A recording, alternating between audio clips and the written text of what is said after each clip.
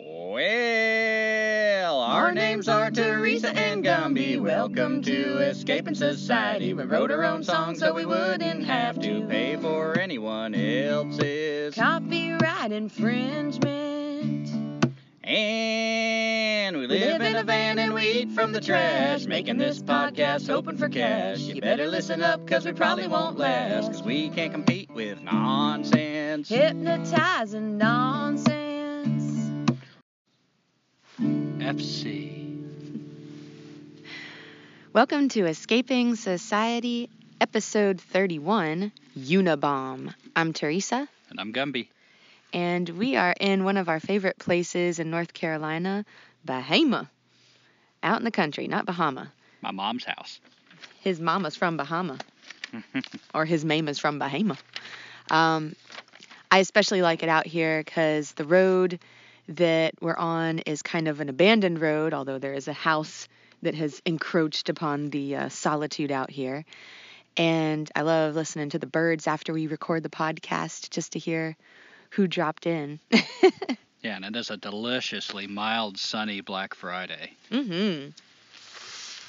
So this podcast is mainly going to talk about the Unabomber, but also about the ideas and writings of Ted Kaczynski and his philosophies.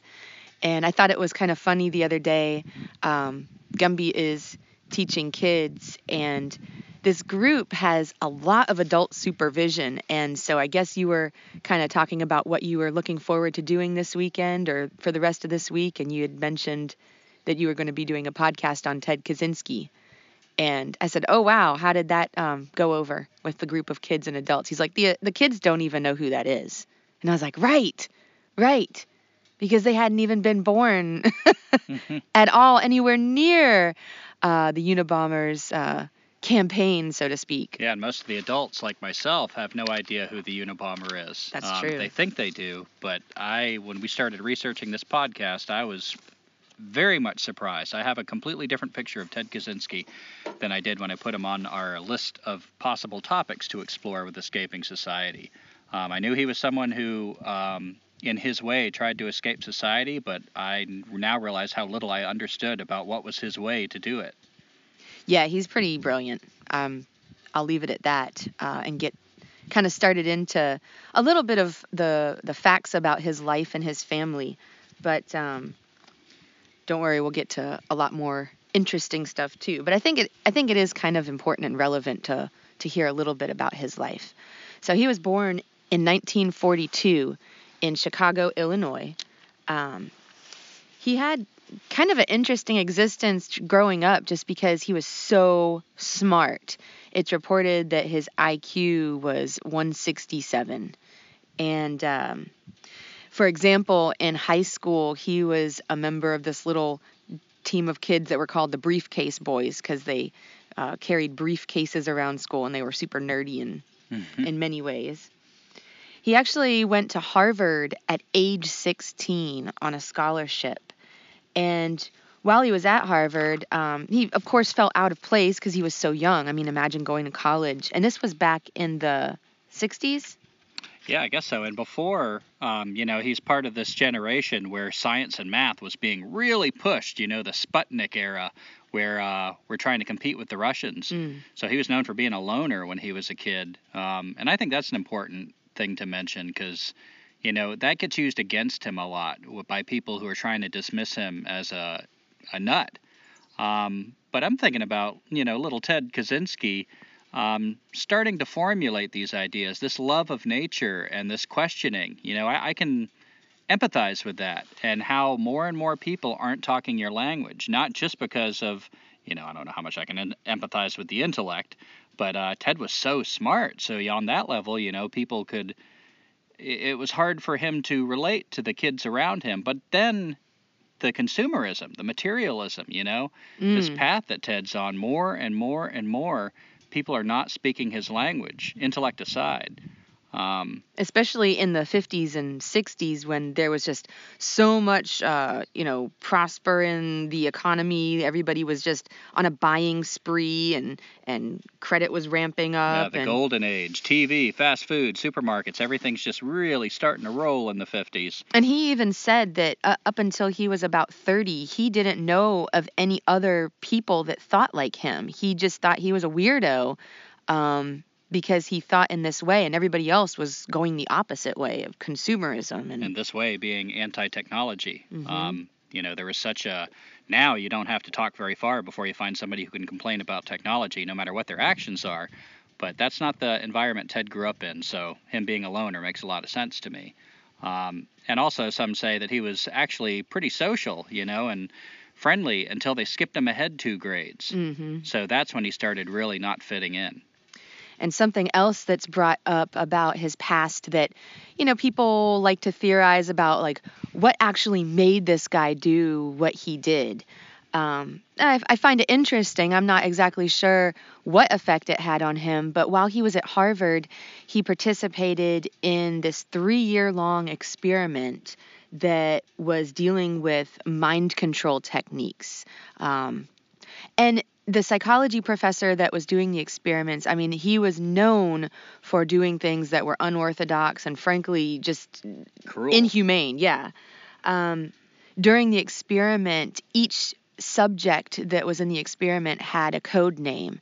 And I thought it was interesting that Ted Kaczynski's code name was Lawful. But he made it through that. Go ahead. These experiments were thought to be part of the MK Ultra secret experiments that were done by the CIA to explore mind control.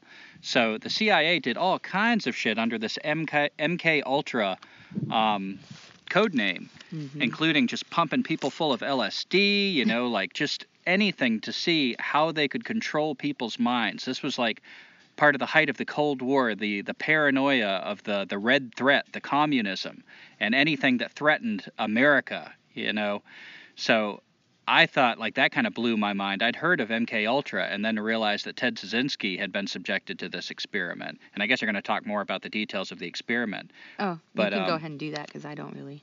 Okay, so the details that we researched, that we found out, where basically Ted was asked to debate with a fellow classmate. They were told they were the best of the best, the smartest. And, of course, Ted being 16 at Harvard, a lot of people around him said he was not prepared for that. He wasn't even driving yet. So all people were seeing of Ted was this brain, this walking brain.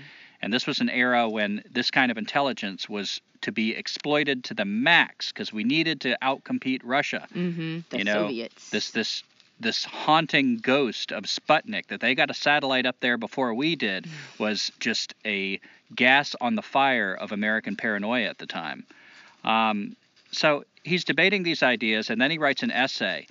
And the experiment, unbeknownst to the participants, are that they would tear apart his essay. They would question him and find things to personally attack him while he's attached to monitors that are monitoring his brainwaves. So they just get as personal and as ugly as they can. And keep in mind what that would be to anyone else. The CIA is trying to explore what happens when you tear somebody down in different ways. Can you put them back together in the way you want them to be put back together? Can you control them through what we're going to find out through this experiment? But Ted, he's 16 years old. He's not only an impressionable young man trying to strive in this academic world, but he's also dealing with all the things a normal 16-year-old's dealing with. And all of his cherished ideas, his brilliant ideas, are just attacked. And, he's told lies. He's told anything to tear him down using his own ideas against him. And this went on for, I think, 200 hours over the course of 2 or 3 years. Yeah. Multiple years. So this was later used by his lawyers. We'll talk more about that. Against Ted's wishes to try to get an insanity plea, saying this was part of what made him mentally unstable. To my way of looking at it, Ted's already forming these anti-technology ideas, and You know, he's running into all this stuff, this beauty of nature, this growing relationship with wild nature. And more, this razor-sharp mind, this 167 IQ, is noticing how much we're destroying nature in a totally exploitative, unsustainable way, which, of course, has come to pass much more since the time Ted was a young man. And now he comes to college, and here's MK Ultra, you know, this cruel experimentation. So to me, I don't think that added to Ted's mental instability anymore. You know, I'm sure it did somewhat in the normal way it would add to anybody's mental instability. But I don't think that's what pushed him over the edge so much as one more nail in the coffin of this is our culture. This is how our culture treats people. This is what our culture does and how it operates. So after all of that experimentation, he still graduated from Harvard, and he went on to another university. Do you remember which one it was? I don't. Well, it was somewhere in the Midwest that he got his PhD in mathematics, and he became the youngest assistant professor of mathematics in the history of UC Berkeley in California. But he didn't stay there very long. He actually said in a paper that he hadn't planned on staying there very long. He just wanted to get some money so he could get out and go live off grid. That's what his plan was. Yeah, and there are mixed reviews about him. Some people call him a loner and, you know, stuck to himself. Other people were like, maybe he's quieter than other people, but once you talk to him, he was really friendly. But when we started reading about what his professors had to say about him, I mean, it was like one professor said, smart does not describe Ted Kaczynski. He was brilliant on like a level that I've never seen before. Over and over, you see people just like blown away by this man's intellect, which of course we try to downplay now because of where his intellect led him, what his intellect led him to see about the culture we live in. So when the culture filters this description to us about Ted Kaczynski, that's much downplayed. The very thing that was getting so inflated as a young man when he was fitting the mold is very much downplayed. He can't be that intelligent. He must be crazy because he's not walking in lockstep with our culture. And something else that I realized, and I mean, this is my opinion, but I feel like Ted Kaczynski was a Renaissance man. And the reason why I say that is, we'll talk a little bit more about his life in just a moment, but he came from a very logical, mathematical background as far as his education. But eventually, because of his interests, I mean, aside from bomb making, chemistry, he self-taught. He learned about foraging. He designed and built his own cabin. I mean, and later in life, as he's reading, researching all of this information, he's reading it in the original texts, like from Russia or France. He learned Spanish. I'm not exactly sure when, but he was corresponding with someone who was from Mexico, and the guy was writing. Yeah, from prison. He was writing to him in Spanish and then translating the man's correspondences to him into English. I mean, he was a brilliant and is a brilliant man. Yeah, we came across one story told by Ted in an essay from prison when he was a boy that he was even interested in explosives back then. You know, he was in his chemistry class and learned how to mix up red phosphorus and I think potassium chlorate or something. But he was making little bangs, and this guy that was known for being a real annoying guy came over and like, oh, how you doing? How do you do that? And Ted said his one regret was that he answered the boy honestly, because the boy started mixing a whole bunch of this stuff together, and Ted and other classmates were telling him not to, and boom, it blew up in his face. Didn't seriously hurt him, but scared everybody, and Ted got kind of sucked into that. So even as a kid, he was getting a reputation for explosives. Yeah. And not necessarily that was funny, but he has written a number of essays and articles from prison that are, I mean, they're pretty entertaining as far as his writings go. Something else that I found kind of hilarious was, so he went to Harvard, and Harvard sent him an invitation to his class reunion. And also, I guess, you could RSVP and let them know what your accomplishments were and what your occupation was at that time.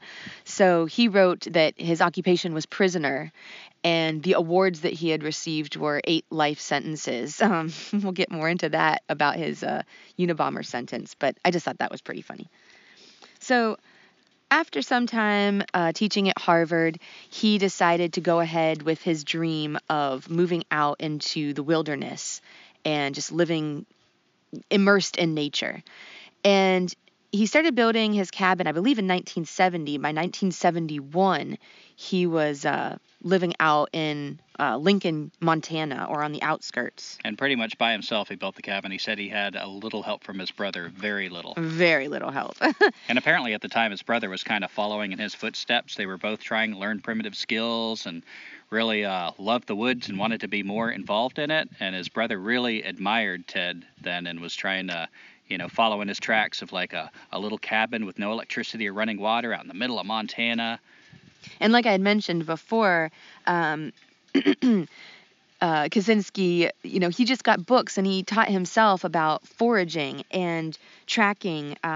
He would go out hunting, and I really especially liked the part in one of his correspondences, where he talked about how when he would go hunting for rabbit, he would say a little thank you to Grandfather Rabbit. And Kaczynski was a self-proclaimed atheist, but I felt like being out in nature, he might have tapped into that animistic spirit in some way, like in his own way, his own experience. Yeah, it was interesting. It was an interview that we read where the guy, apparently he couldn't talk to Ted about his crime at the time because Ted was still hoping for a retrial. So he just asked a lot of questions about Ted's time in the woods, and this is another thing that we don't get to hear a lot about. How amazing it is that this man that was so mathematical, that was excelling in the intellectual sphere of our culture, just turned away from it and then excelled out in Montana. He's living in a cabin with no electricity and no plumbing, which actually his neighbor said wasn't really as unusual as you might think it is out there. He was hunting. He was starting his fires with a bow drill. He was learning how to read the land by tracking. And I like the way he answered that thing about Grandfather Rabbit, because he said when he killed a rabbit, when he hunted, he prayed to his invented demigod, Grandfather Rabbit. And I found that interesting that he would call it an invented demigod, sort of in a way of like saying, I'm not necessarily religious, but at the same time, he felt the necessity to do this in the first place. And from what I've read about animist cultures, often they believed in a all spirit for each species. So that's how they made sense of the fact that they would have to kill a deer. You would kill the deer, and instead of praying to that specific deer, you would thank that deer, but you would also pray and try to appease the spirit of all deer, Grandfather Deer, for instance. So I don't know if Ted, read his way into that or intuited his way into that, but I just found that an animistic, interesting part of his time out in the forest. And I also find it very interesting how Ted, as these ideas are blooming in him about being anti-technology and where technology is leading us and what it's doing to the world and to us, that his first response was not to hurt anyone. It was to back away from it. So he tried to go in the woods, and whereas a lot of us complain about technology and, just give it lip service, Ted walked the walk. He went out in Montana, and he lived out there, and as he says, he wasn't completely self-sufficient, but he was partly self-sufficient, and part of what he discovered out there led to his later acts that he's famous for, including that the landscape is not what it once was. Being completely self-sufficient, is not as easy as it used to be. And from that same interview, which I easily found online, I'll post these, all of these interviews and essays and everything on our Facebook page. But this was an interview with Ted by the Blackfoot Valley Dispatch. I guess it was like a local newspaper back in 1999. And I'd just like to read a little bit of the response that Ted had when the interviewer asked, what are some of your fondest memories, or what are the things that you remember that just were your favorite memories of living in the woods? Ted says, "In my life in the woods, I found certain satisfactions that I had expected, such as personal freedom, independence, a certain element of adventure, a low-stress way of life. I also achieved certain satisfactions that I hadn't fully understood or anticipated, or that even came as complete surprises to me. The more intimate you become with nature, the more you appreciate its beauty. It's a beauty that consists not only in sights and sounds, but in an appreciation of the whole thing. What is significant is that when you live in the woods, rather than visiting them, The beauty becomes a part of your life rather than something you just look at from the outside.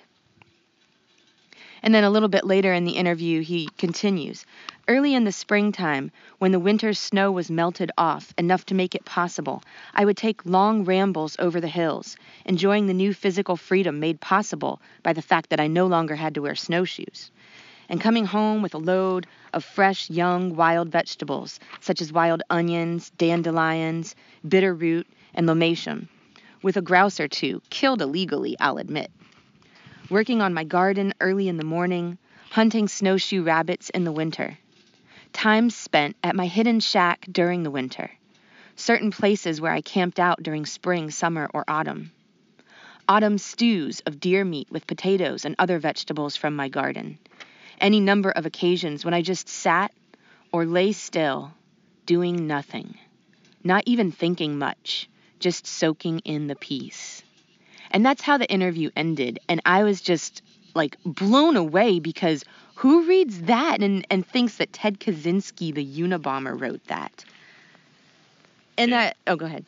Well, I was just kind of contrasting that with the picture I had in my mind and the picture we're given through the news and, the mainstream media of this crazy guy, just like all he does is he's making bombs and like resenting the world that like he wasn't cool enough to fit in with, just out there by himself. But when you get outside of that narrative, that mainstream narrative that just, it's part of that background hum that keeps us all sleepy and obedient, you start finding this different picture of a powerful naturalist, a really strong-willed person who loved his solitude, who loved being out there. And I guess we'll talk a little bit more about that when we talk about this show we watched, but we'll come back to that.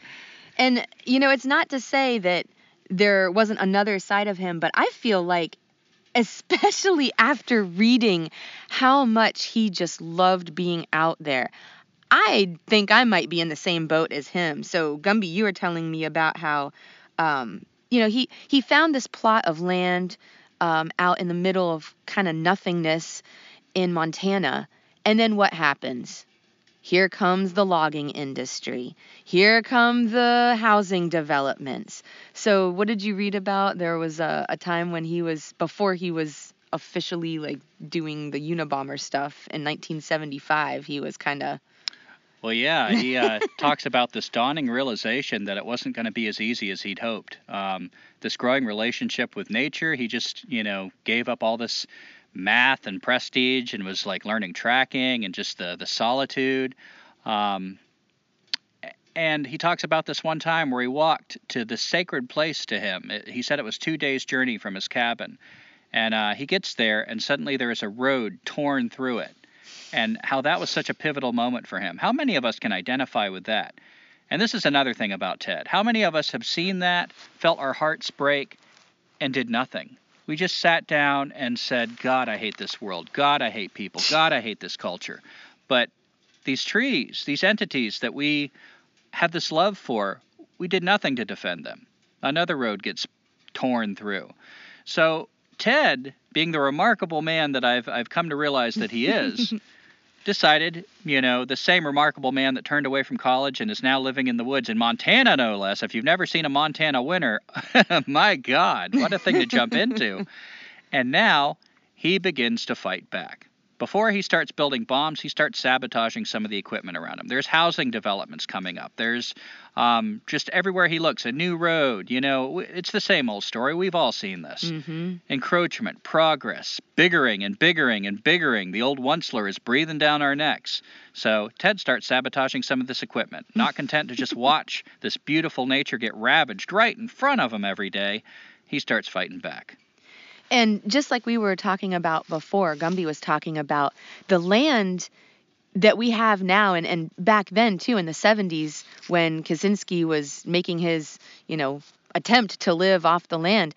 It was hard. So he was still having to make some trips into town and buy a few things, like he said, like cooking oil, wheat flour, things like that. But he was trying the best he could. And as he's resisting this encroachment around him, he's also, through his own research and experience, realizing what I alluded to earlier, that this is not the landscape that it used to be, that a lot of these survival skills, they don't translate as well. The way the Native Americans lived on this, or the Indians, as they prefer to be called, trying to change my vocabulary, lived on this continent, we can't do the things they did anymore because we have destroyed the land so much that a lot of these things are no longer possible. And I'm not saying it's impossible to live out there, as I've said before, but it is more difficult. And when you consider that it is more difficult to live out there now, and that so many of the people that were raised to do this can't do it any longer, that to me is another thing, that a lens through which I view Ted's acts through, that gives me admiration for what he was trying to do, especially back then in the 70s, just living off grid. So even with his very little expenditures, I guess he decided he was going to give it one more go, maybe make a little bit more money. And his brother David, his younger brother that had looked up to him so much, had kind of, I guess, just fallen off that path of how his brother was going in the woods. So David had become some sort of manager at a foam rubber factory. Yeah, thank you, David Kaczynski, for giving the world more foam rubber. Yay! And I mean, I don't want to get too much into, figuring out what type of life Kaczynski was leading, but evidently there was some woman that worked there, and, Ted was like, oh, I was kind of interested in her, and it didn't work out, and so I guess he wrote like some sort of dirty limerick or something and posted it at the job, and his brother fired him. Yeah, we were not able to find what the limerick was. If I could ask Ted one question right now, it might be, so what was the limerick? But apparently Ted wrote a limerick, and this woman was a supervisor, and, posted it up on the bulletin board where everybody could see, had a big argument with his brother, who owned, or was a manager at the very least, of this foam rubber factory, and was fired. And that reminds me of... Oh, yeah. Yeah, when I was younger, I used to do similar shit. Like, I worked for a electric company, and I started having a big problem with my boss, so I'd take my marker and I'd draw graffiti in the porta potty where everybody could see. I'll never forget one time I drew a picture of this guy. He was really easy to draw because he had a big black beard and big black frizzy hair, and he was fat, and his butt crack was always hanging out. So I drew a picture of him, like his back turned, and it was so obviously him, and I wrote "crack kills." And then a little bit later, I drew a picture of him with his pants down with another him behind him. Oh, God. Oh, my God. Like humping him, and I said, "Hey, Jimmy, go fuck yourself." So, this is used to kind of, and maybe someday, I'll be in court and somebody will be using these very stories to prove that I'm mentally ill. But I don't know. I see it through a different lens, like, and also one time I was working at a fancy golf course as a groundskeeper, and there was this poem written by the assistant manager of the groundskeepers that was called My Treyburn Experience. And it was just so, like, when I go there, I feel warm and welcomed by the people, like we're family. And it's just this, like, ass-kissing thing about how great the country club is and these rich old white people, how well they treat him. And this guy's black, by the way, the only black guy on the crew. So I don't know if he was trying to, like, ingratiate himself or something. But on my way out, I took that poem and I changed all the words and, like, rewrote the poem to just, like, when you work here, it, like, just all the injustices and everything. And I got a guy to leave that on the bulletin board of the break room as the day I quit. And I was later told that was put in my file. So if I ever try to get a job back there, the new boss will open it up and see the file there. And like, nope, he's not getting hired. You lived in infamy. Yeah. So there's that. I don't find that such a big mark against him, as, we've come across so many different interviews and stories, and that comes up a lot, him being fired from his brother's factory, as in, oh, the guy's starting to lose it. But we will say this, that this was 1978. So this was, I guess, one more, maybe the final nail in Ted's coffin of just how screwed up this world is, that he can't deal with what's happening ananymore. He's got to up the ante and fight back harder, because that is when he mailed his first bomb. Yeah, so, so 1978, all the way through 1995. I can't remember if it's still like the longest ongoing FBI case. I'm not sure, but that's a pretty long time to be doing what he was doing. And Yeah, I forget. I don't remember if it was the longest or had the most people on it. But yeah, it's won some records for extremism as far as the FBI trying to find Ted Kaczynski. One of the things that was really awesome that Ted did right away was he put intentionally misleading clues in the bombs. He would put like a note in one bomb that was like, I thought it, I told you it would work, and like wrote it to some nonsense person just to put the FBI on the wrong trail. He would use stamps that were intentionally misleading, so the FBI was looking in all the wrong places. Just things like that he would do that would just completely mastermind the FBI, outsmart them at every turn. And for years and years, the FBI had nothing on this guy. They were nowhere near Ted Kaczynski. So that was one of the reasons he was number one on their manhunt list. And keep in mind, too, this is a guy that by 1978, he had been living in that cabin in Montana with very little money. Sometimes he had a vehicle, but I think by 1975-ish, he had built his own bike. And he was just biking into town. Occasionally, people would pick him up because they feel bad for him, like biking or walking into town in the rain or snow or something like that. But he was really utilizing the library resources and just doing as much as he could on his own. Like the building of everything of those bombs was like with wood and making his own everything. Go ahead. You look like you have something to say. I thought, I was just going to chime in there that I didn't need to jump in with this, but I was thinking about how the people around him describe him as being quiet, but that, again, was not an unusual trait in Montana out there. A lot of people just kind of stuck to themselves, but a lot of people said if you talk to him, he's friendly enough. He'd had a couple neighbors, one couple that he shared some of his vegetables when he had too many with. He wasn't just a crazy recluse. He developed a friendship with the librarian. So, yeah, it was just kind of, he was described as just sort of almost a normal guy out there for Montana, as far as this group of people that kind of live off grid out there. Yeah, we even read, there was another article by a local newspaper that had people that had, met him or just known about him. Like, a lot of people, they come out to Montana to live in a cabin in the woods and just be by themselves. So they just thought he was just another guy like that.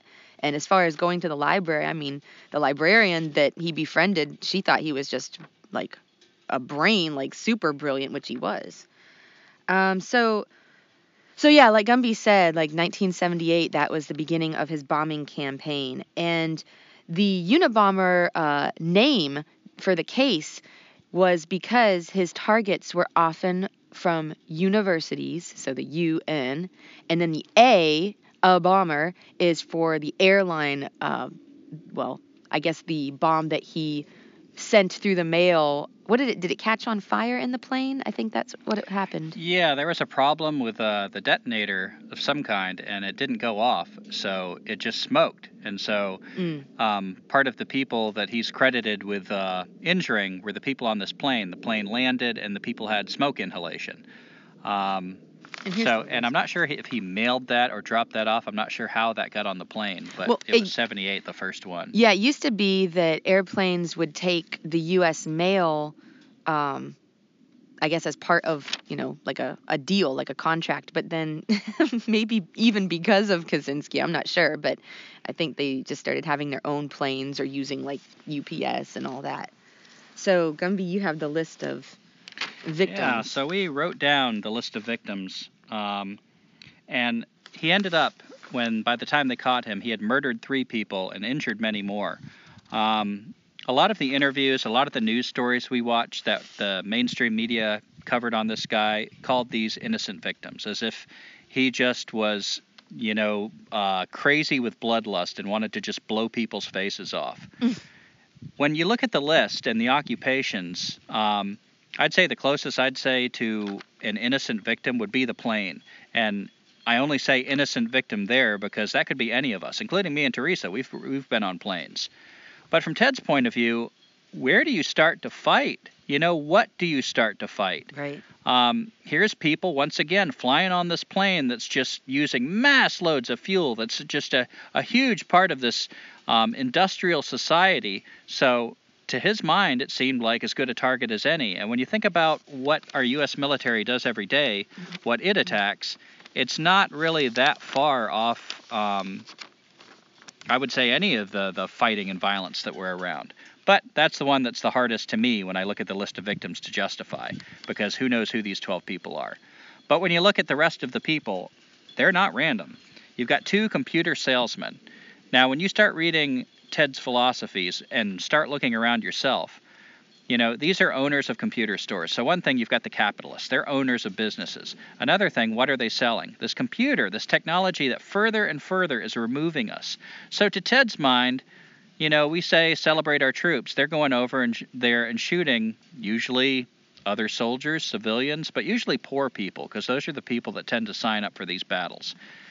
So consider that. If that is a justified victim just because they're in another country, is Ted's victim really so blatantly, in contrast, unjustified? Mm-hmm. A capitalist who's selling this technology that alienates us, that removes us? And there's a graduate student. Let me see who actually got killed here. Okay, when I look at the actual 3 murders, one of them was the president of the California Forestry Association. He was a lobbyist. He was the guy that's getting forests cut down in California. He was the guy that, like, the activists are protesting against, but the guy just kind of chuckles to himself and ignores them. Ted stopped this motherfucker cold. Yeah, he did. He saved a lot of forest and a lot of creatures that are under stress. If there was ever a justified person to be murdered, and I know that that is a controversial topic, how to use violence, which we'll talk more about, or if there is any time to justify it, that's the guy. Who else have we got? We've got Thomas J. Mosser, and that last guy's name was Gilbert Brent Murray. We've got Thomas J. Mosser. He worked for Burson Marsteller. He was an executive, and he helped Exxon clean up their image after the spills, so we could keep buying gas. He was a greasy slime ball.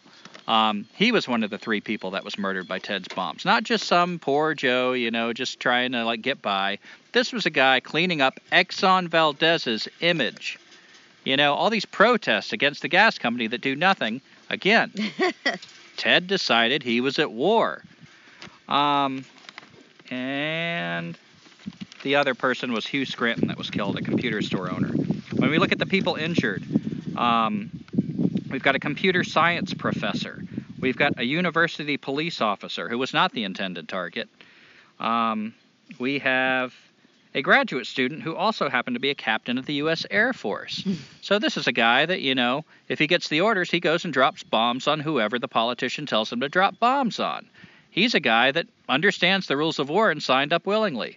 So when I look at this list, I'm not seeing like a school shooter. I'm seeing a guy who was at war. And as far as targets go to pick, they're not bad targets. I see on there a psychology professor who was injured. Oh, and a geneticist. Yep. I mean, a guy that's like playing God and fucking with our genes, And he also called up or sent a letter to his brother, who was also in some gene research, and said, "You're next." But that guy never received a bomb.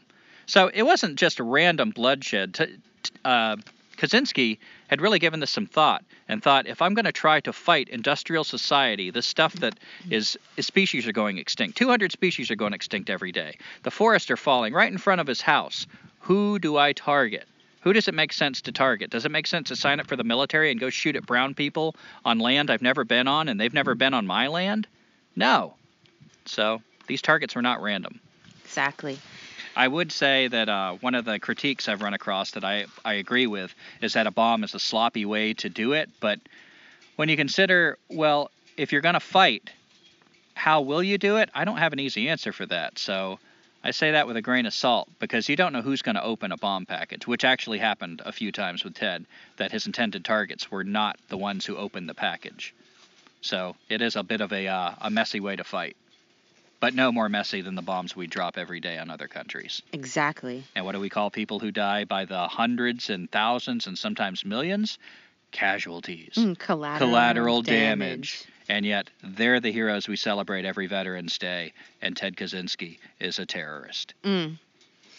Now, throughout his bomb-making campaign in those years, he used FC on his bombs, and it was put on his bombs on the part as a signature on the part of the bomb that would survive the blast. Yeah, usually the end of the pipe bomb inside. Mm-hmm. And I always wondered, because when we were reading the so-called manifesto, Industrial Society and Its Future, the acronym FC would come up, and I'm like, what is FC? I'm missing something. Yeah, if you don't know the backstory of that manifesto, and we'll talk about, I don't really like calling it the manifesto. We'll talk about that in a minute. But it's kind of confusing at first, because he talks about himself in the plural. He says we, right, and you see FC a lot. So the first time we started reading it, we hadn't done any research on Ted, and it was a bit confusing for that reason. And yeah, I mean, it kind of lends itself to the media's coverage of him being kind of paranoid, schizophrenic, crazy. Like maybe he's got different personalities in there. Yeah, but when you realize that FC stands for Freedom Club. And that was part of his misleading tactics for the FBI. He could get his ideas out there, which more than anything, he was trying to encourage other people. It's time to stand up and fight for our world. It's dying. So he sort of held the country hostage with this manifesto and demanded it get published. And it did in the New York Times, right? The Washington Post. Washington Post. And one of his tactics was to indicate that he was part of a larger group. And maybe he was. I mean... Yeah, we were wondering that too, because know. Everything indicates that it was a tactic, but for all we know, he might have gotten arrested and just not sold out the people that were with him. But either way, it's either a tactic to screw with the FBI, which makes a lot of sense, or not. And I would say this. When I was doing additional research, I found that there are actually groups that are calling themselves like, Ted's Fan Club or FC Club. And there was even one in existence at some point in the past. I'm not sure if they're still in existence. But at UNC Chapel Hill, which is a very liberal school, which is interesting. But yeah, so maybe he saw into the future that, after people read his essay, his thesis, his works, that there would be a freedom club. So screw all the people that thought he was crazy. So eventually, through the FBI work, they ended up acquiescing to his request to have the manifesto published in the Washington Post. And lo and behold, his brother, brother mine. Wait, before you move on to that, I thought it was interesting how he mailed his manifesto. And let's quit calling it a manifesto. What's the title of it? Industrial Society and Its Future. Industrial Society and Its Future. He wrote it like a thesis. I mean, he was a doctor of mathematics. So and Ted even refers to it as a manifesto sometimes in his essays now, I guess just for ease of people knowing what he's talking about. But I find the word to be some of the propaganda, which we're going to talk more about in a minute, of how to dismiss it. Doesn't manifesto sound like the work of a crazy person? Yeah. When you read this document, this essay, it is brilliant. And all right, I won't get too much into that because I know we're going to talk more about that. But did you want to talk about? Well, I think I interrupted you. Go ahead and finish. Well, that's okay. So they released his essay, his thesis, Industrial Society and Its Future, in the Washington Post, and David, his brother, turned him in. He said, I think this might be my brother based on some things that he had written in the past that are very similar. So some people refer to David, his brother, as the Unisquealer, because he sold out his brother. Yeah, and like we've watched interviews with this guy, he's such a tool. So Ted was arrested in 1996. And Gumby, you had mentioned the... Oh, yeah, to get into the propaganda. One of the things as we're sifting through all this information, you realize how much of a shell of propaganda has gone around this guy. If you ever want to see who's truly dangerous to the system, the industrial society, pay attention to how much effort they put in the propaganda against them. The one picture, when I say Ted Kaczynski, probably one or both images pop up in your mind. One is the sketch, and there's some debate of whether that sketch was actually of Ted. of the hooded figure with the glasses. Some people say that it might have actually been the sketch artist or someone else that was in the person's mind, because it doesn't look much like Ted at all. The other is a photograph taken right when he's arrested. He's got a dirty face, his hair's disheveled, it's like, or maybe it's that mug shot, where he looks like a crazy caveman. Yeah. One of the things I found remarkable is as we're looking through all these photos of Ted, almost all the rest of him, he looks like a well-groomed professor. He looks like a decent-looking guy that's got his stuff together. He looks like a quiet, thoughtful person. The one picture we're fed, if you look up Wikipedia, it's the one photograph on the Wikipedia website describing Ted Kaczynski, is the craziest picture you can find of him. I look crazy too. Like if somebody just woke me up and arrested me, I'd probably look that crazy. The interviews we saw from the mainstream media were nauseating, like the stuff that they focused on. One reporter, one news person that's describing it, refers to Ted's ramblings. Supposedly the neutral. If you read this thing, it is not ramblings. And actually, we read up on some of the reception when his essay, I'm going to call it a manifesto because everybody else is, but his essay was out there, and people that were, the top intellects in our culture that study, the effect of technology in our culture. One guy even said, if this is the work of a crazy person, then there's a lot of thesis out there that should be dismissed as crazy, because this is brilliant.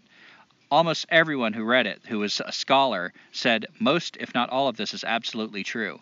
And as someone myself who reads through a lot of Luddite history and anarcho-primitivist stuff, God, what I read from Ted Kaczynski stands right up there with the top tier of anything I've ever read. It is not the ramblings. So for this reporter to dismiss it, to use that word ramblings, the guy obviously didn't get it if he even bothered to read the damn thing. And I heard another reporter talk about, when we went in there, it smelled like smoke. Of course it smelled like smoke. He's heating the damn place with a wood stove. And then he talks about body odor and that Ted had some little door that if he had to use the bathroom sometimes, that he might use. I don't even know if that's true, but if it is, if you've ever been out in a Montana winter, there were probably days that he was snowed in. So if he was smart enough to have a place to take a shit that wasn't a bucket sitting in the corner, hell yeah, that wasn't something to belittle him like a madman out in the woods, luxuriating in the smell of his own crap. This was how much he was dedicated to finding a way out of a culture that's killing our children. The propaganda just really pissed me off. And we watched the show called Manhunt, Unabomber. And it was a fictional show. And at first, it's really intriguing. Actually, it was kind of intriguing. I enjoyed it all the way through. The facts are really close to what actually happened from our other research. They're really stick close to the details of this case. But some of the propaganda in the show was, the show opens with this FBI agent who is now living like Ted Kaczynski. He's out in the woods. He's dropped off grid. And he's read the manifesto, and he has actually found the truth in a lot of it. So he's changed his whole lifestyle after being the FBI agent who captured Ted Kaczynski. So they need to bring this guy in because Ted won't talk to anybody else because they want this guy to convince Ted to give a guilty plea.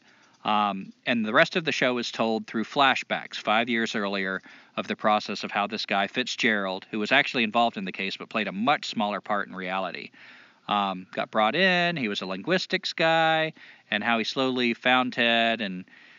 But through the show, the propaganda is that this guy turns out to be a dickhead. He betrays one of his coworkers. He gets alienated from his wife and his kids, fails to pick his kids up, doesn't even own that he did anything wrong. So it's showing this guy that's having a mental break. You're not sympathetic with this guy. You're feeling like, oh, what is he doing? What a creep. He's obviously mentally unstable.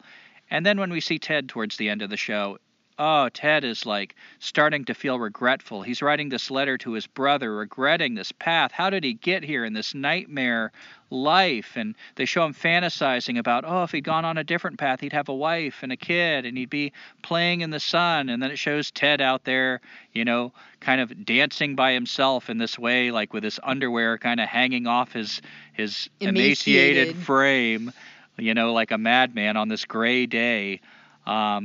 the propaganda just really starts like at the end, even though they want to kind of like bring you along, like, ooh, tantalizing, maybe Ted's got something to say, but in the end, the final word has to be Ted is freaking crazy, and the FBI agent who got influenced by Ted also was crazy, and both men are regretful. Ted's in prison now for the rest of his life, and by the way, we have not seen any regret in Ted. He's never regretted his actions. He did what he felt like he had to do all the way through, and his time out in the woods was not, oh my God, how did I wind up in this nightmare existence in the shack? It was more like Thoreau. How beautiful nature is. I can't believe how wonderful this is. And the final scene I thought was pretty cool, but it didn't make up for all the rest of the propaganda. This FBI agent who has kind of wrecked his life and now lives like Ted was saved, luckily, because there's this professor, this linguistics professor, who's interested in him. And so there's, the chance of a love affair, and he's getting brought back into the fold of the system. Mm-hmm. Back to society and all of its wonderful accoutrements. But the last line was pretty intriguing, where the woman turns to him after, he's finally put the Ted case behind him and says, what do you want to do? And the guy, the FBI agent Fitzgerald, says, we can do anything we want. And they come to a red light, and he's sitting there, and there's no cars coming. They're just sitting there for no reason because the red light told them to, and he's staring at the red light. And it's an allusion to what he said earlier to Ted, that it finally clicked to him one night how much we're owned by our technology, when he came to a traffic light and was sitting there for no reason and continued to sit there. Even though no cars were coming, there was no reason because a red light told him to. So that was kind of an intriguing way to end the series, but for the most part, by the time I got to the end, I was disgusted. It was just another way of calling Ted crazy and dismissing him. And an eco-villain. Yeah. You want to talk any more about that? Well, eco-terrorists. Or eco-terrorists. Eco-villains are supposed to be the guys that actually Ted was targeting. Oh, that's right. He's a counter-terrorist. He's a counter-terrorist. So what were you alluding to? Well, I was just saying, do you want to talk about that? The eco-terrorist or counter-terrorist? Well, there's that quote by John Zerzan that actually says that better, where he mentions an eco-terrorist. All right. Let me see if I can find that. So Teresa's going to try to track that down for me. 1998. But when they caught Ted, it was 1998, which was a big year for me. That was the year that I finally had the guts to take off and be a hobo. All this was like in the background. I wasn't really paying attention. Back then, I just thought Ted was some crazy guy that just lost his shit and started sending bombs to people. He was sentenced to 8 life terms in prison in solitary confinement, which actually Ted probably liked. But he describes talking to other people who made bombs, and among them Timothy McVeigh and other people. So I guess this isn't a strict solitary confinement with no possibility of parole. And as Teresa mentioned, I like that Harvard story where they're inviting him to the reunion, and he mentions those 8 life sentences as his awards. But he was convicted in the end of 10 counts of transportation, mailing, and use of bombs, and 3 murders. Did you find that? I'm not sure which one you were talking about, but here's one, and then the other one is... So if you want to talk about his lawyers. Sure. So Ted wanted to represent himself, but he had this lawyer in the show. There was one female lawyer in particular, but he had these lawyers that were, number one, they were cutting him off from anyone else. And number 2, they were in cahoots with his family. And I guess the FBI made a deal with his brother, with David, that turned him in, that they wouldn't seek the death penalty. So they wanted Ted Kaczynski to plead guilty and just go to prison. So the lawyers cooked up this idea that they could make Ted look like he was mentally ill and mentally unfit to represent himself in court. And that is not at all what Ted wanted. Yeah, Ted's whole thing was this manifesto, and it is brilliant. He put all of his ideas in there, and one of the things he says in the manifesto is the only way I could get people to read it was to murder somebody, because otherwise it would just be another thing that sits on a shelf, and the people that already think like this might read it. I wanted everybody to be exposed to these ideas because I'm trying to change the world. And so his whole thing was to have this out there, and he was prepared to die for it. He assumed when the FBI caught him, he would probably be killed in one way or the other. He was hoping that would happen. He didn't want to rot in a freaking solitary confinement cell for the rest of his life. And one of the things Ted really rails against is what he calls leftists. And so it's kind of tragically ironic that his lawyers were a team of leftists, and indeed they screwed him over. They just wanted to help. They kept him isolated. He couldn't talk to people on the outside. He didn't even know what was happening. His friends couldn't talk to him. Any letters that came through, John Zerzan describes this because John Zerzan started taking notice when Ted got captured and tried to help him out as much as he could and visit him and raised, fundraisers to help Ted. But he describes how no letter could get through to Ted that had any information the lawyers didn't want him to know. They would block it out or just block the letter altogether while they're trying to get an insane plea. The insanity plea discredits his manifesto. It puts Ted exactly where our culture wants him to be. A freaking nut with a bunch of mad ramblings, not a person with, observations that are actually meaningful to share. So this was a final blow to Ted. And when he finally figured out what was happening, I've stolen your story from you. Go ahead. Oh, no, go ahead. Finish. I'm glad that. Well, when they finally found out what was happening, he tried to get a lawyer that would better represent him, a lawyer that was known for representing cases that were, anarchist people that would kind of fight our culture. Oh, yeah. That was better at representing that. I can't remember the guy's name. But it was too late. The judge wouldn't let him do it. He said, no, these are your lawyers. And then Ted tried to represent himself. And they wouldn't do that either. So Ted ended up getting these 8 life sentences, which is the last thing he wanted. And his sanity was brought into question, which was what he was absolutely trying to avoid. He just wanted his words out there. And you might say again, like, oh, are we supposed to shed a tear for the guy that was blowing up people? Well, you want me to shed a tear every Veterans Day for these veterans that were blowing up people. So, yeah, maybe you can spare one. What was that quote? Well, the quote in reference to, who are the terrorists? I like this quote from John Zerzan's book, Running on Emptiness. He talks quite a bit about Ted Kaczynski in that one. He might talk about Ted in other books, but I haven't read all of John's books. He writes, "Enter the Unabomber, and a new line is being drawn. This time, the bohemian skits-fluxers, green yuppies, hobbyist anarcho-journalists, condescending organizers of the poor, hip nihilo-aesthetes," I don't know how to say that, and all the other anarchists who thought their pretentious pastimes would go on unchallenged indefinitely. Well, it's time to pick which side you're on. It may be that here also is a Rubicon from which there will be no turning back. Some, no doubt, would prefer to wait for the perfect victim. Many would like to unlearn what they know of the invasive and unchallenged violence generated everywhere by the prevailing order in order to condemn the Unabomber's counter-terror. But here is the person and the challenge before us. Anarchists, one more effort if you would be enemies of this long nightmare. So I really appreciated that quote because, if you just let the narrative lead your mind and turn your thoughts off, we think of Ted as the terrorist because he didn't just go along with the status quo. I like how John points out that the real violence is conducted by the society we're either actively contributing to and participating in or we're benefiting from. So I would say that, consider that anyone who fights that, is that not counterterrorism?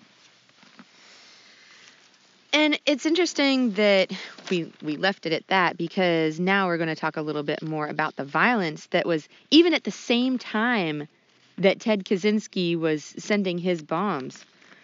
What did you write down? 37 people were killed trying to use a vending machine?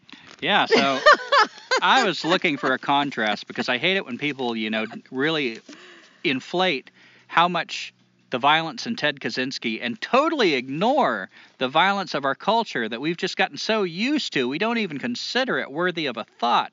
And I found out that the number was 37? Yeah. 37 people in the exact years that Ted was bombing died trying to use vending machines, which I found ironic because Ted's fighting technology. And what about the bombs? So, okay, maybe you're saying, oh, well, he used bombs. That's terrible. Well, how many bombs were dropped in Vietnam from 1967 to 73? Any guesses? 260 million cluster bombs were dropped. And these are cluster bombs. And as the article that had this number said, that's probably not all the cluster bombs, because if they pick a target and they drop multiple bombs on it, they count that as one bomb. And a cluster bomb itself is multiple bombs. And from other research that we've done on other topics, we know that the Vietnam War was so much worse than that. They intentionally destroyed the environment. They tried to destroy the land base, not just people, and all people. So don't give me any crap about like how proud you are of this country and the soldiers and the veterans. And somebody like Ted, because he used violence, is to be just condemned and not listened to. I'd say regarding violence, my thoughts on that are, if Ted's story did not involve bombs, a lot of us would consider him a romantic hero. Wow, he dropped out of our culture, a promising future, and went to live in the woods. That is beautiful. That's like Thoreau. The thing that puts people against Ted is the violence. Oh, no, I'm not listening to that guy. He's crazy. He sent bombs to people. He hurt people. I'm for nonviolence. Yeah, and many of you see yourselves as peaceful or nonviolent, even pacifist. Well, I say that you can't be nonviolent while you are immersed in, participating in, and benefiting from the bloody spoils of the most violent culture ever known, and we all know it. You have simply removed yourself from the dirty work, the gore, but ultimately approve of it by the lifestyle you refuse to relinquish. You think you can effectively oppose the very system you remain reliant on? Might this not be a crippling conflict of interest? You consider like Gandhi and Peace Pilgrim, they seem to know this. Buddha, the Amish, Jesus, they all displayed an understanding of this. You can't claim peace while you go on using the toys won for you through violence. You have not relinquished violence against the poor, the powerless, or the masses raped for your livelihood, but only against the powerful you fear will take your crutches away. You're only relinquishing violence against the rich who might punish you instead of the impoverished. Namely, you're scared to bite the hand that feeds you because you remain addicted to their cannibalistic treats. So I'd invite you to acknowledge your violence. Own the blood on your hands, that it might disgust you enough to change. Turn that violence against those who must be stopped. Right now, you're in that group, but you don't have to be. So those are some of my thoughts on violence. We all like to pretend like, oh, violence disgusts us, but we're all like feeding on it. Our culture is built on it. You live the way you do because there's people out there being way more violent than Ted. So it just doesn't work for me when people try to condemn him as a terrorist and ignore all the rest. What is your experience with violence? Like, have you ever dabbled in any sort of this is incriminating. Why, Teresa, I'm glad you asked. Yeah. I got the Anarchist Cookbook when I was younger, and I was thinking the only thing to do with our culture, I was really angry, was to fight it, and I wanted to learn how to make bombs, how to, actively fight it. My friends and I would get together, and one of my friends, I'm going to do him a big service here and not name names, but he kind of headed it up, like we were all involved a little bit, but he was the one that really studied how to do it. We would get that black powder they put in black powder rifles and get like pipes from the plumbers on the construction sites we worked with, drill a little hole in the end, get some fuse from hung gates, like hobby stores that was actually waterproof fuse. We even blew up a bomb underwater one time to see if it would work. Oh my God. But we'd start experimenting, like blowing up things in his yard. He had a junk car. We blew up that car. There was a huge tractor, like one of those huge wheel hubs. We put a bomb under that and blew it right over the telephone line. We started scaring ourselves. The bomb started being so loud that we'd take off running and thought like, wow, that might have just knocked the neighbor's like windows out. And the neighbor was like a few hills over, but it was that loud and disruptive. So that's kind of my experience with bombs. And what else do we have written here? Oh, and yeah, that was kind of the beginning of me studying what anarchism meant. I'd draw the little anarchy sign all over everything when I was in high school, and just realizing, like, I knew I hated the government. I knew that from very young. I didn't know there was anything you would call somebody like that. So yeah, I guess like given another walk of life and a different brain, I might have been like Ted. So I feel like I've got, what am I trying to say? An understanding of like how somebody could get there, because You know, if you start seeing our culture at war with the planet, and how can you not? I mean, we are actively at war with the planet. Daniel Quinn, a writer a lot of people admire, he talks about that. It's an active war with the planet. How do you not join the other side? How do you just stand by and pretend like you're neutral, especially when you're benefiting from the culture at war with the planet? It doesn't stand to reason. I like that Vonnegut quote that you wrote down. Can I say it? Yeah. A sane person to an insane society must appear insane. True that. Did you want to say anything else about what needs to happen before we fight? Well, basically to ask the question, you know, while we're busy condemning people like Ted Kaczynski, while we're busy condemning all the people we regard as terrorists, who are always part of a underdog group, a group that is facing incredible odds, namely our country, our culture, and trying to fight for different reasons. You know, I really love Ted's reasons. The 9/11 attack, those reasons, I don't love them as much, but I can't disregard that they stood up to a huge force. They stood up and fought. What's it going to take us to stand up and fight? How bad does it need to get? 200 species a day are going extinct. 2 football fields worth of forest are falling every second. We know that our children and grandchildren have no future directly tied to the way we're living. And we still, like, if you bring up the Unabomber to most people, they say, oh, the guy's crazy. How are we not fucking crazy? What does it take for you to stand up and fucking fight for everything that feeds you, that nourishes you, that you love, for your own kids? Nobody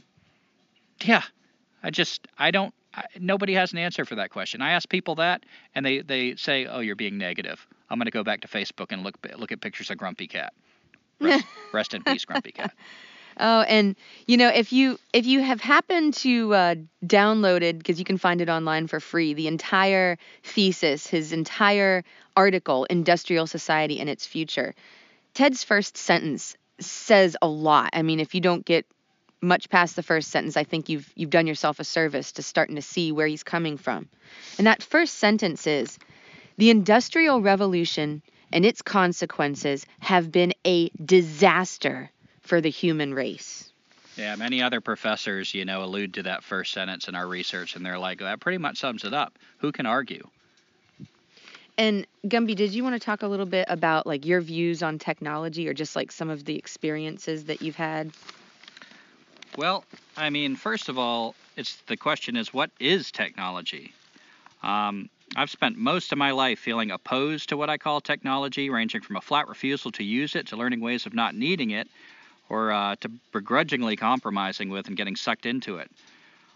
But, you know, if you ask yourself, what is it and why do I feel such a gut resistance to it? I looked the word up, and according to Webster's, I was even more nonplussed with the results than I expected to be. So, as is very often the case, if I want depth beyond superficialities, I'm forced to explore my own definitions. First, let me make some observations I've noticed about technology. I've observed that technology nearly always promises to address a problem, usually caused by the last technology created for the same purpose. Exactly. But creates more problems that seem to require more technologies, which create more, and so on. You get the idea. Even the medicines produced from technology. You know, when I ask people, like, what good has technology done for us, one of the answers I've gotten is modern medicine. But these keep more of us alive on an already overpopulated, imbalanced planet with diminishing resources. And how are we going to address that? Technology. So I find this very important, and I'm going to come back to this in a moment, but technology apparently breeds more technology in a spreading, growing way that never reaches a restful state. It seems to intrinsically need to advance as fast as possible. Another connected observation is that for every technology we invent to do a job for us, we almost immediately lose the ability to do that job. An example of this I've seen in my lifetime is spell check. You know, when I'm working with kids, I see them write things out, and the spell check, it corrects our spelling for us. And I've seen how horrible young people are at spelling now. It's gotten worse. It's become an impractical skill, and I can't blame them. You know, you don't need it anymore. So because a computer does it for us, we disregard it. We're a practical people when it comes down to it. This is what we're wired for. You look like you had something to say. Oh, Teresa. I was just going to say, you have this habit. You say, like, I don't let the device tell me what words, like, you know how you can just choose the word to finish your sentence and Yeah. it'll type it in? I often, I unfortunately am starting to use it a bit more, but yeah, I usually, whatever it's trying to get me to say, even if it's correcting me, I will write it out myself, like, fuck that spell check. So technology tends to have a weakening effect on us. We justify this by thinking the new gadget saves us time formerly wasted in menial chores, makes life easier, but that lie's long been exposed. We all know we work more now, and what do we do with free time when we have it? I see even the people I see jogging have technology piped into their ears to drown out that pesky bird song. Yet even with the lie exposed, we still immerse ourselves in it, which leads me to the last observation I have about technology. It's addictive. Once you pick it up, it's hard to put down. Our species thrived without cell phones until very recently, but now it seems irresponsible not to own one. What if a loved one needs help? What if they get hit by a car while the driver is distractedly texting on their cell phone? So what is it? Technology is a manifestation of what? Humans lived on the planet for millennia with what we call primitive technology. If you think it's primitive, you go start a friction fire on a humid day. Go feed yourself with hunting weapons and traps that you created. This ancient technology didn't have the characteristics of our modern technology. It evolved, but glacially slow. It didn't carry an urgency to advance. It strengthened us, not weakened us, adding to our abilities instead of depleting or replacing them. And it didn't seem to carry this craving, addictive quality. People still gave up their things routinely to travel, to train, to trade, to celebrate, to undertake vision quest. There's a difference in what we want from our technology and what they wanted from theirs. So what is this difference? What seed impulse pushes our technology desperately forward in such destructive directions, an impulse mostly unknown to all other cultures for the vast bulk of human history? I think our technology is a manifestation of discontent, an embodiment of it. This is what we don't see in tribal cultures. They were content to eat the food provided, content to share it with other creatures, content with the entertainment of each other, content to celebrate life and grieve death and have faith, and content with the time it took to do chores that were just as sacred as everything else. Discontent defines us. It has since the agricultural revolution began fueling our culture 10,000 years ago, when we, the new gods, banished ourselves from the Garden of Eden to live by the sweat of our brows. Our technology cannot reach a static state because we cannot be content. Only ever-reaching, needy, discontented technology could look the way ours looks. It can never make us happy because we poured our energy into the glorification of discontent. Of course, we market it under more attractive words like ambition, innovation, progress, advancement, but what need would a contented people have for these qualities? Arguably, we now have more advanced technology, better communication, better medicine, and more available info than ever before in human history, but are further away from calling our lives good enough than ever before. You find me one person who wants to stop right here, the best it's ever been in our technological advancement. Isn't that peculiar? Discontent with the only beautiful, life-sustaining planet we've ever known, now we and our technology reach for Mars. You think we'll be happy there? So I guess that's the rub for me, my resistance to technology. I want to be content. I see the laugh lines of brown people who hold their families tight, are happy in teepees and wigwams, and can truly enjoy their sometimes short lives, open to sunshine, rain, and moon shadows. And the length of their lives is actually debated now from what I hear. Largely I'm hearing that from Derek Jensen. And you contrast that with modern man, plugged in, tuned out, alienated, in a choked crowd, complaining of the dying planet he's contributing to during his long, pointless life. We're taught to imagine a better future with better technology. I picture a contented people not needing it. So that's where I come from with technology, my resistance to it. And I found a lot of echoes of that in Ted's work, among many others like John Zerzan and Derek Jensen and Daniel Quinn, and the list goes on and on. And I think Ted Kaczynski would agree with you, or it seems like, I don't know, like, this is the first that we've gone through a lot of his writings. We were trying to read the essay, Industrial Society and Its Future, together. But, I mean, getting into the rest of his writings, it's astounding how much overlap, how similar he is to a lot of the authors that Gumby has mentioned in the podcast before, and a lot of the theories and ideas that Gumby is. I mean, he's written all this stuff out. He came to the same conclusion. There was a quote from Ted that was about optional technology. Should I read that? Sure. Because you had mentioned that, like technology begets technology, and it becomes something that it isn't optional. So this is Ted. When a new item of technology is introduced as an option that an individual can accept or not as he chooses, it doesn't necessarily remain optional. In many cases, the new technology changes society in such a way that people eventually find themselves forced to use it. What work was that from? I have a page number 127. I don't have the name of the work. Oh, that was paragraph 127 from the manifesto. My bad. So it was interesting. We were kind of in a hurry to research everything we could on Ted for this podcast, and so we read his manifesto really quick, and we loved it, but at the same time, it was sort of like, it was a lot to take in. Right. But then when we started looking for quotes for one paragraph to stand out, we discovered that these numbered paragraphs, which seemed kind of weird to me that he would number his paragraphs, actually each one is like a pearl of wisdom. And when you break it down, it's so much easier to think about, like Teresa just did, that one paragraph. That kind of got lost in the whole shuffle of everything else when we read it. But when I look at that paragraph by itself, it's really interesting. And the same thing happened to me. I resisted computers. And more, I didn't want a computer. I just thought, like, I don't want this new toy. It's expensive. I didn't need it. I was happy before. Everybody else is getting it, jumping on the bandwagon. I'm not interested. The world around me changed. It was optional. Nobody put a gun to my head and made me buy a computer.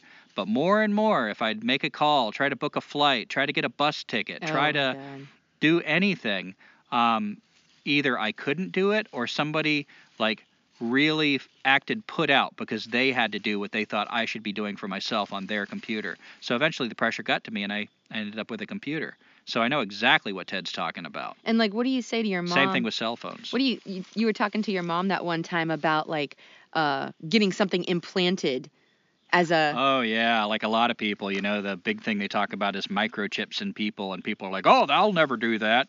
And I'm like, you don't get how it's going to happen. Like, they are going to market it. They're going to have so many benefits to have this chip, and they're going to be commercials that show, like, parents at a playground, and some little girl gets kidnapped by some creepy guy in the park, probably looks like Ted Kaczynski. And, they're going to be like, oh, thank God we had the microchip put in our child, Like, I can't imagine any responsible parent not choosing this.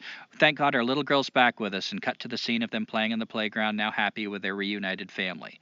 By the time they get done with you, they have such control of your mind, and by the time they change the world where more and more people accept this chip because of all the freaking benefits that they're going to have on it, and all the things that you use now, they're going to get more and more by the wayside. They're going to be diminished. You're going to be begging for a microchip, just like happened with cell phones, with computers, with all the rest of it. So it's not a matter of people picture like government people showing up at your door, ma'am, you need to accept the microchip. It's not going to look like that because it never has. Yeah, I mean, as you were describing that, I used to work for Circuit City before they went under. That's an electronics store that used to be here in the United States.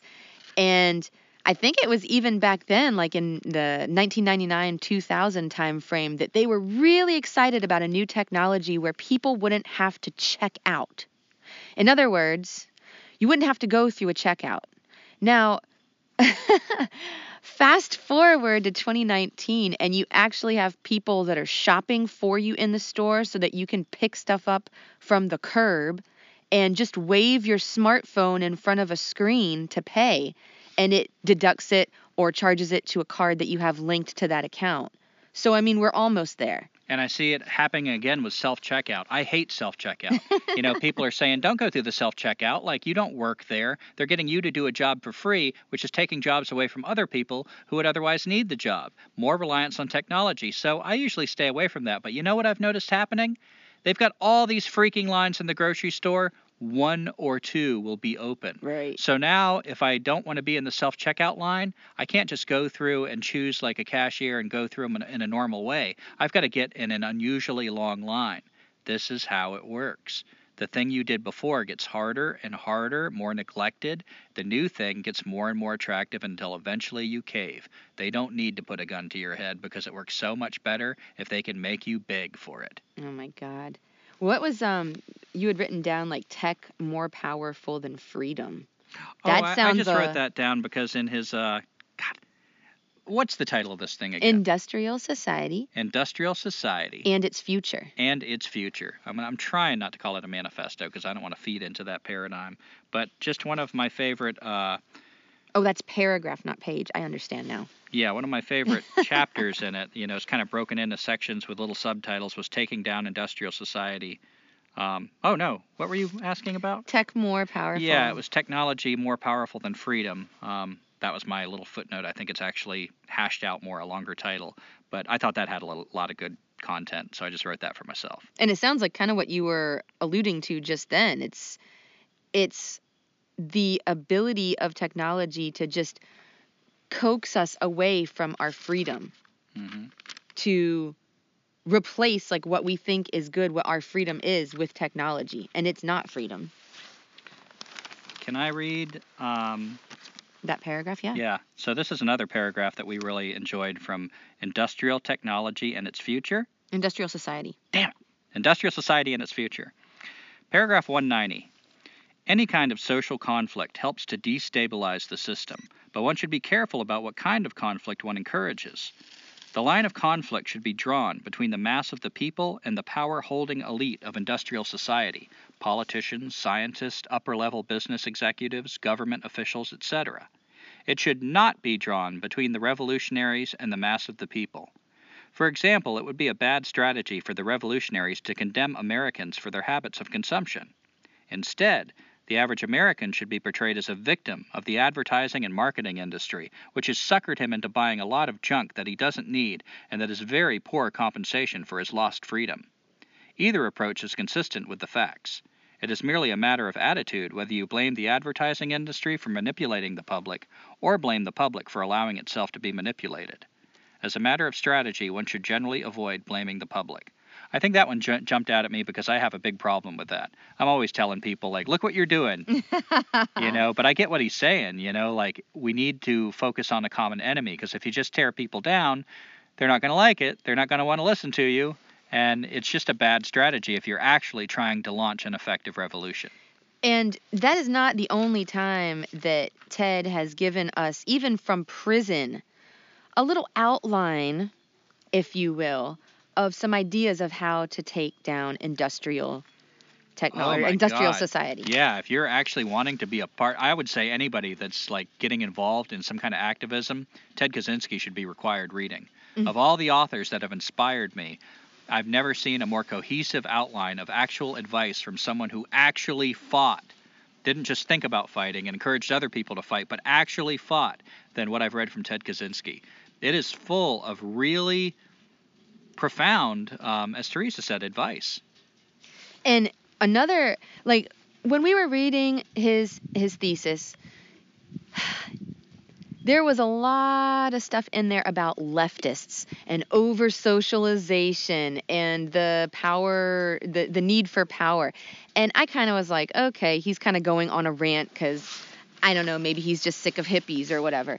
But and who isn't? And who isn't these days? But I must admit that once I started reading more of his work and the smaller articles that are a little bit easier to digest, I started to get it more. He's not just ranting. He's not complaining about liberals and leftists. This is a strategy, folks, so listen up.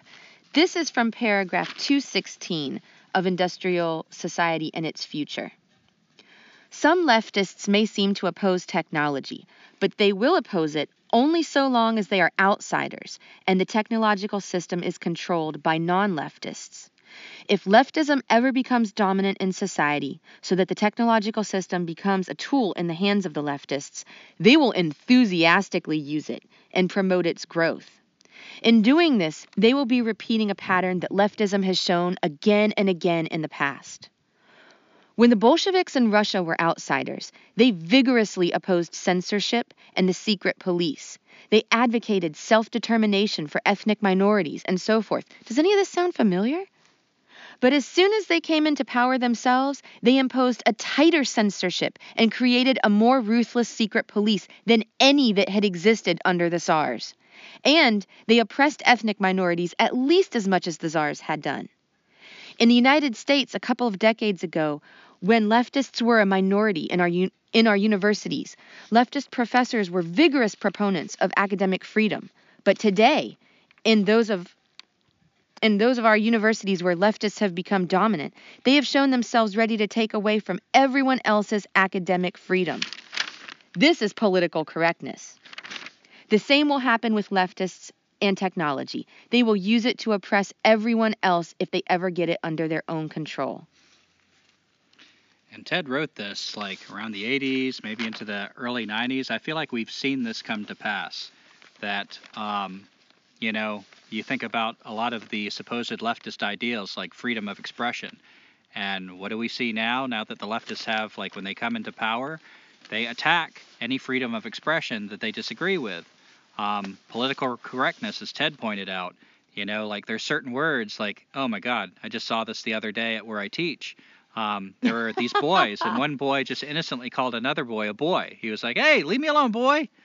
And this teacher came over and like, no, we do not say that. That is a derogatory term. And the boy rightly said, but he is a boy. The leftists are, as soon as they have the ability, becoming the new thought police. I saw this with a little white girl at my camp last summer. She put charcoal on her face, and I was there during the whole conversation. Like her sisters, her friends were all like writing things. She just tried to one-up them and like put charcoal all over her face. Because they had won a fire challenge. They were the only group, and they were all girls, and they got a fire. Yeah, it was like their war paint. Yeah. So this private school we're teaching at, which by the way, like you rarely even see a black person, so they're very sensitive about being considered racist, I suppose. Rightly so. The management took big exception. They couldn't get it out of their heads that this little girl had blackface and asked me to ask her to wash it off. I refused, so they went straight to her and asked her to wash it off. And that was one of the most upsetting times during my summer camp last summer. But this is that leftist mindset.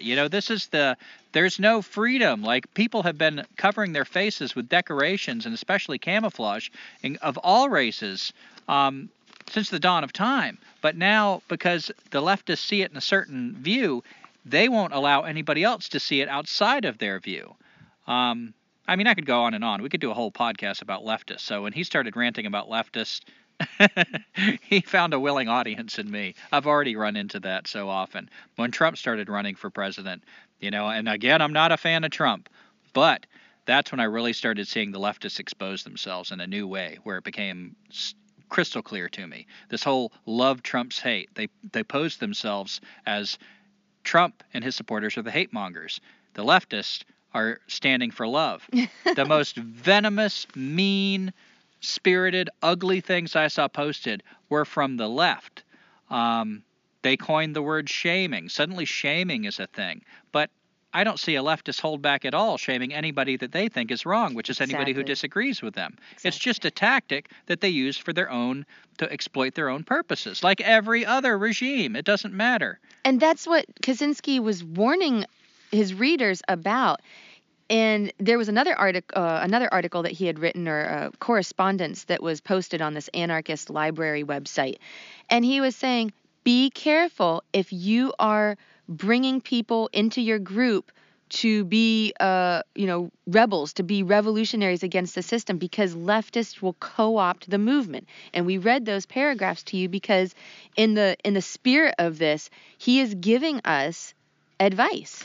Yeah, and this was a new thought for me. I thought of leftists already as annoying distractions.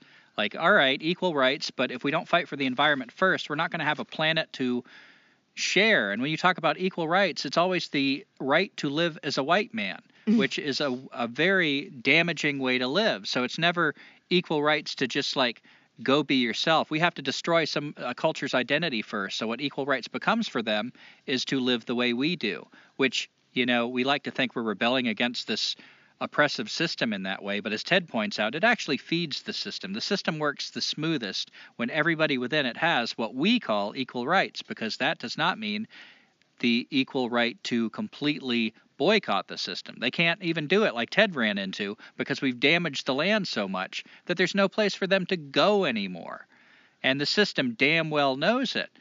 But the new thought for me was when Ted pointed out that actually, if you're not careful, leftists will join a revolution, will outnumber the people within it, and suddenly it becomes a reform movement that actually serves the system rather than any kind of meaningful revolution that might actually pit itself against the system. Destroy the system. Thus, we've had protest, we've had leftist reforms going for how many decades now, and we are closer to the brink of destruction than ever.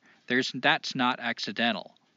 If you need a bedtime story by Ted Kaczynski, who doesn't? I suggest reading his article or his story, Ship of Fools. And you may recognize it if you've read any Daniel Quinn, because I think, Gumby, you said that's where you first heard the story. Yeah, actually, Daniel Quinn, there's a quote I love where he talks about the ship is sinking fast and everybody's distracted with the way, like, we have to do this. We've got to get equal rights for this. Who needs to get in the boat first? Well, that's not right. They get in first. We need to find a way to do this. And by the time they get done arguing, the ship has sunk. And the ship sinking is our planet that's getting destroyed.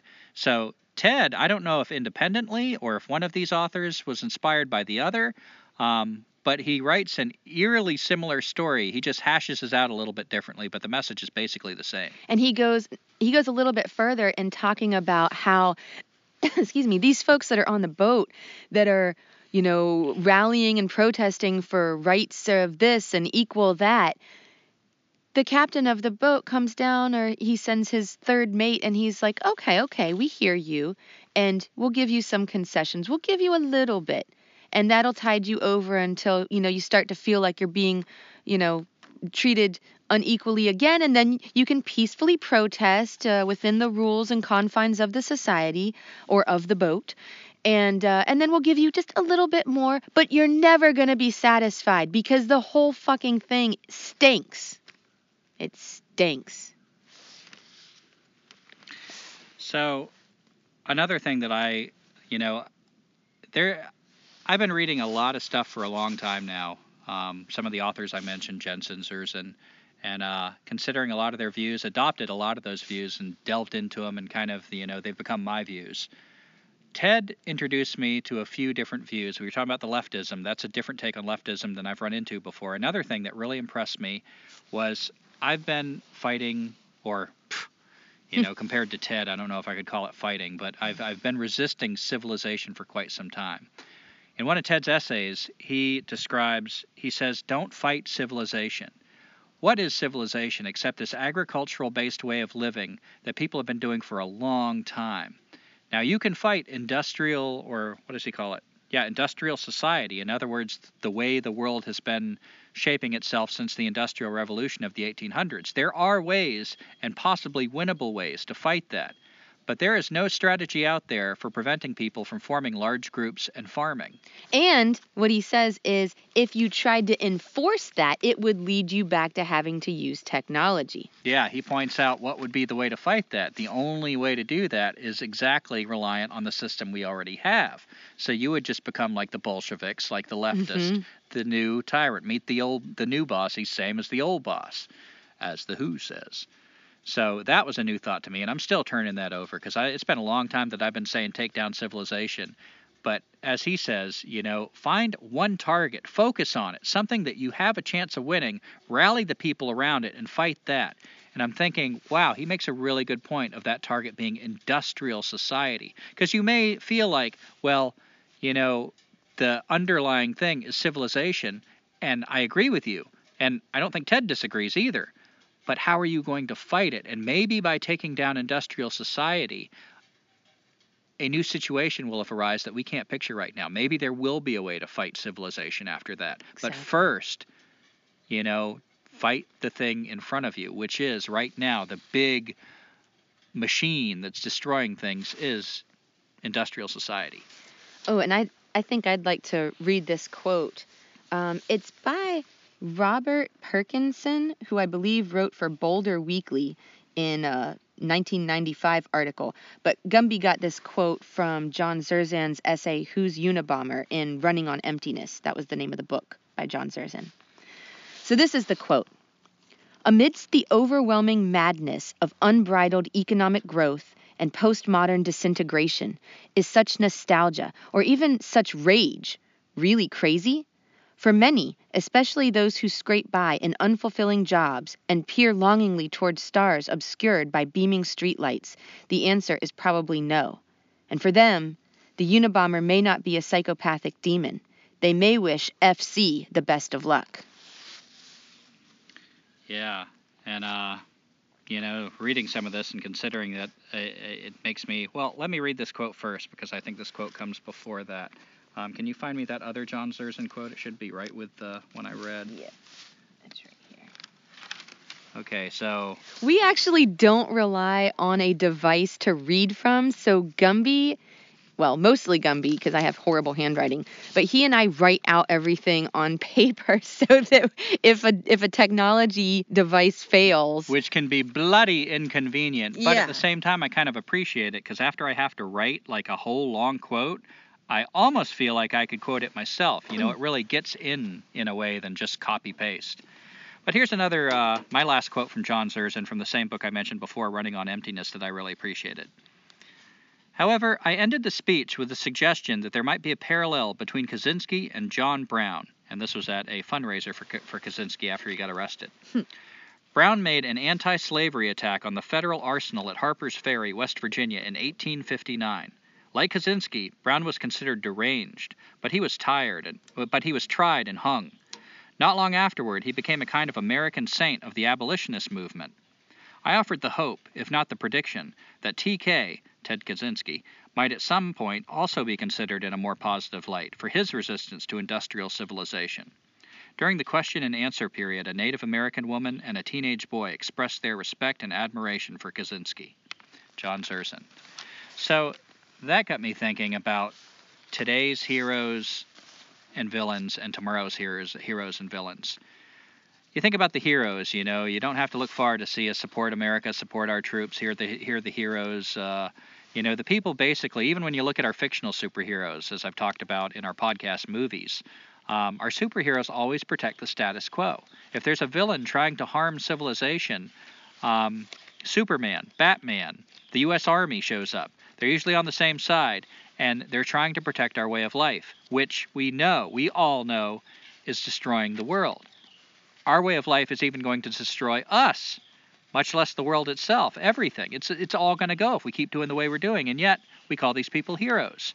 I suspect that if there's anybody left to talk about this, to have these conversations in years hence, who knows how many years, 50, 100, that the Ted Kaczynskis, the people that have tried to change things, that have gotten desperate and brave enough to stand up, they may be tomorrow's heroes, and the villains are going to be the people we're calling heroes today. People are going to shake their head and wonder how we ever called them heroes. Didn't you know you needed to be stopped? Why weren't more of you standing up? Why weren't more of you mailing bombs to people that are making decisions that kill your children? I think this is all going to be inverted, and I think the sooner that we can wrap our minds around that and start inverting that now, the better chance we have. I don't know if you have this on your notes, Teresa, but Ted also talks about this alarming trend that people are losing hope.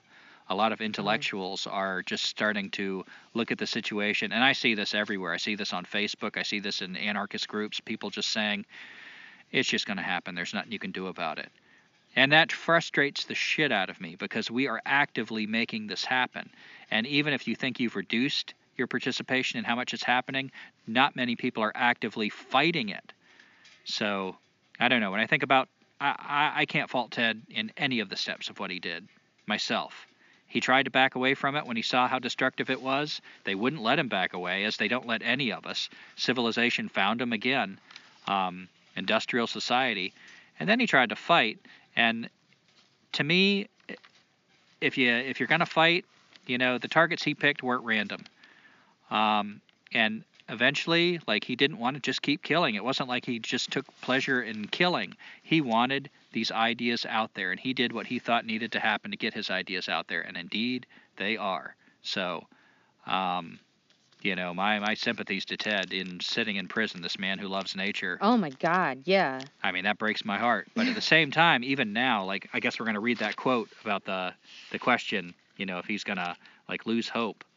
Oh yeah, I wanted to read that because, he's still writing from prison. It's not like Ted is still alive and writing. That's a big message I want to leave people with. Like, read this. If you're part of a resistance or want to be, this is stuff you need to read. And like I said, I'll post as many of the articles and essays and everything that I've found from the Anarchist Library on our Escaping Society Facebook page, which I know is technology, haha.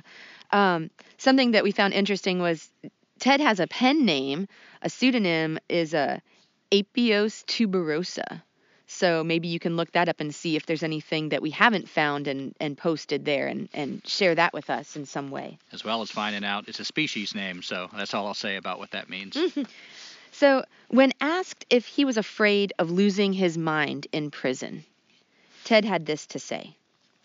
No.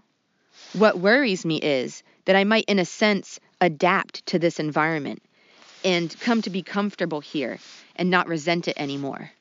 And I'm afraid that as the years go by, that I may forget.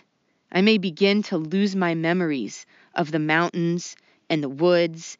And that's what really worries me, that I might lose those memories and lose that sense of contact with wild nature in general. But I am not afraid they're going to break my spirit. And that, I believe, that he has fulfilled. He's still sitting in prison and he's still writing. And when you read his essays, he is not cowed at all. I've got that one sentence that I recorded about the violence, where he's like, he can't talk about violence. Oh, yeah, it's right here. Pretty sure. Did you have that, like, at a different... Oh, no, I was... go ahead. So, it's funny because as a prisoner, Ted can't advocate people to break the law. Otherwise, they won't let him write. So, it's kind of like comedic. He's got a good sense of humor when you read his essays now. At one point, he writes, "At this point, I must make clear that I am not recommending that anyone should damage a bulldozer unless it be his own property. Nor should anything in this article be interpreted as recommending illegal activity of any kind. I am a prisoner, and if I were to encourage illegal activity, this article would not even be allowed to leave the prison." And that was part of his essay, Hit Where It Hurts. Oh, yeah. But yeah, the essay is just hilarious because he goes on to say, and all I mean, of course, is peaceful protest by illegal means, of course. Wink, wink. But at the same time, he's giving all this really poignant, relevant information about how you might form a resistance. And what really sucks, too, is that just like we're doing this podcast, I was toying with the idea of, sending Ted a letter.